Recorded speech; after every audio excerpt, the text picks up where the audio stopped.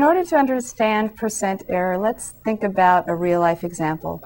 Suppose your friend is selling a couch, and your friend wants to charge $50 for this couch. And somebody asks you how much the couch is, and you accidentally say that it's $25. So the original value of the couch is $50, but your estimate of how much you think it's worth, it's going to be asked for, is $25. Now, is anybody going to be happy with you when this comes about to pass? You told somebody you thought it was $25. They talk to your friend, and your friend says, no, it's $50. And both of them are going to be upset with you because you were off by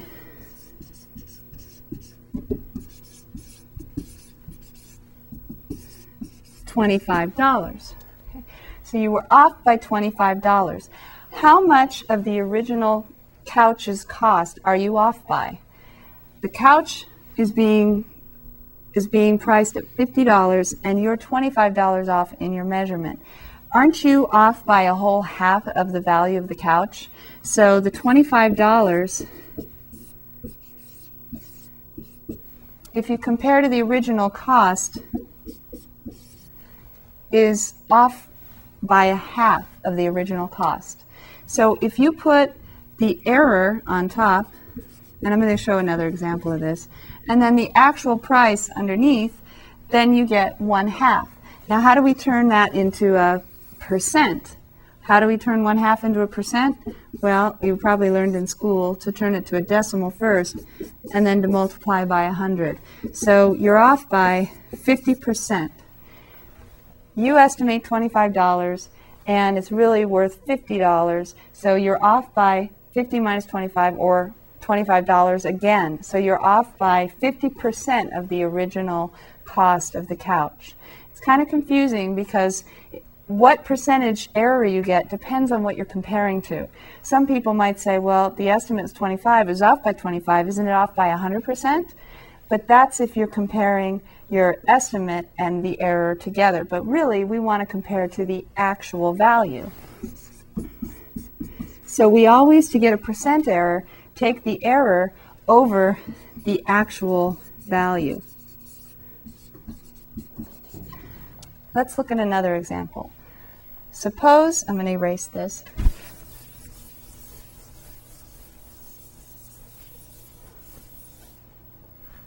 Suppose something costs $10 and you think that it costs $11.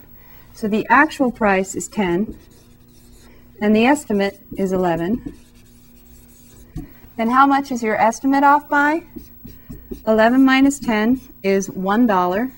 That's the error in the measurement or in the estimate. The error is $1. What is $1 compared to $10? Isn't it 1/10 of it? So the error is actually 1/10 of the actual price. So the percent error is the error divided by the actual value. Now, depending on the example, you might also have seen previous value down here. It depends on how you're looking at the problem. But if we're talking about an estimate of an actual value, then the actual value goes on the bottom. So the error would be $1 out of the actual value was $10. And then you want to turn that to a percent, so you multiply by 100, because percent means per 100, so you got to adjust the opposite way by multiplying. So we get 1/10, which is 0.1 times 100. 1/10 is how much of a percent? 10%, right? Isn't 1 out of 10 10%? Because isn't 1 out of 10 the same as 10 out of 100? If you multiply top and bottom by 10? And doesn't 10 out of 100 mean 10%? 10 per 100. So 1/10 is 10/100ths, which is 10%, or you can write 1/10 as 0.1 and multiply by 100 and get 10% as well. So the important thing to remember is for percent error, you want to take the error over the actual value, and I'm missing something here. To make the equation the same on both sides, I need to put times 100 here as well. That's to make it a percentage as opposed to just a fraction or a decimal. So coming back to our example, we want to get the percent error. I'm going to erase this simpler example.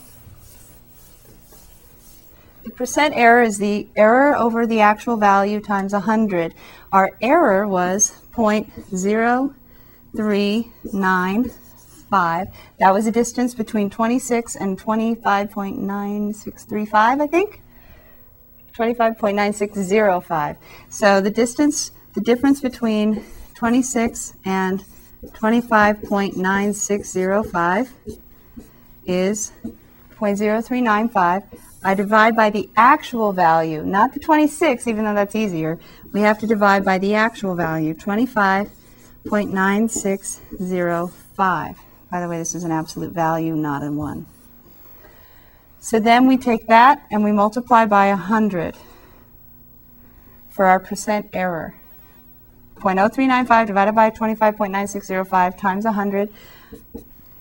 I unfortunately cannot do these kinds of calculations in my head. Sometimes I wish I could. So we're going to need a calculator, so feel free to get out your calculator. Take the top number divided by the bottom and multiply by 100 and see what you get.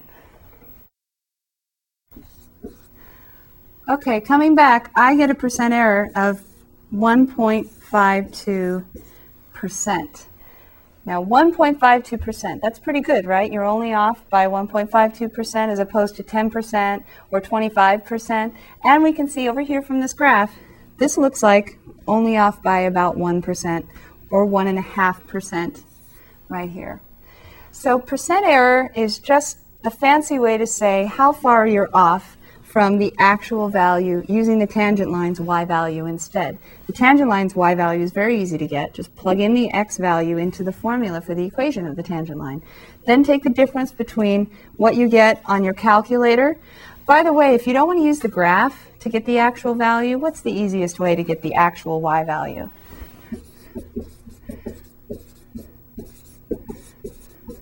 In the home screen, or in any calculator you have, you want to take y equals 6 times x, which is 9, to the power of 2/3. So plugging in x equals 9 to the 2/3 power and multiplying by 6, and that gives you, I believe, I'm not sure this is an exact value or an approximation, 25.9605. Oh, you know what? I know that it's an approximation because a cube root of 9 is irrational. So it goes on forever. So even if you square it, it still goes on forever. So this is an approximation, 25.9605. And so our percent error is to the 100th percent, 1.52%. And the actual value without the graph in the home screen, just plug in 9. So these are the general rules, the shortcuts for finding the derivatives without having to use that long limit definition. And then we've applied them to the equation of a tangent line and even to some error problems. So have fun going through the homework, and if you have any questions, remember to ask someone at the tutorial center or your instructor, even if they don't have time during class, perhaps before or after, or the tutorial center can help you.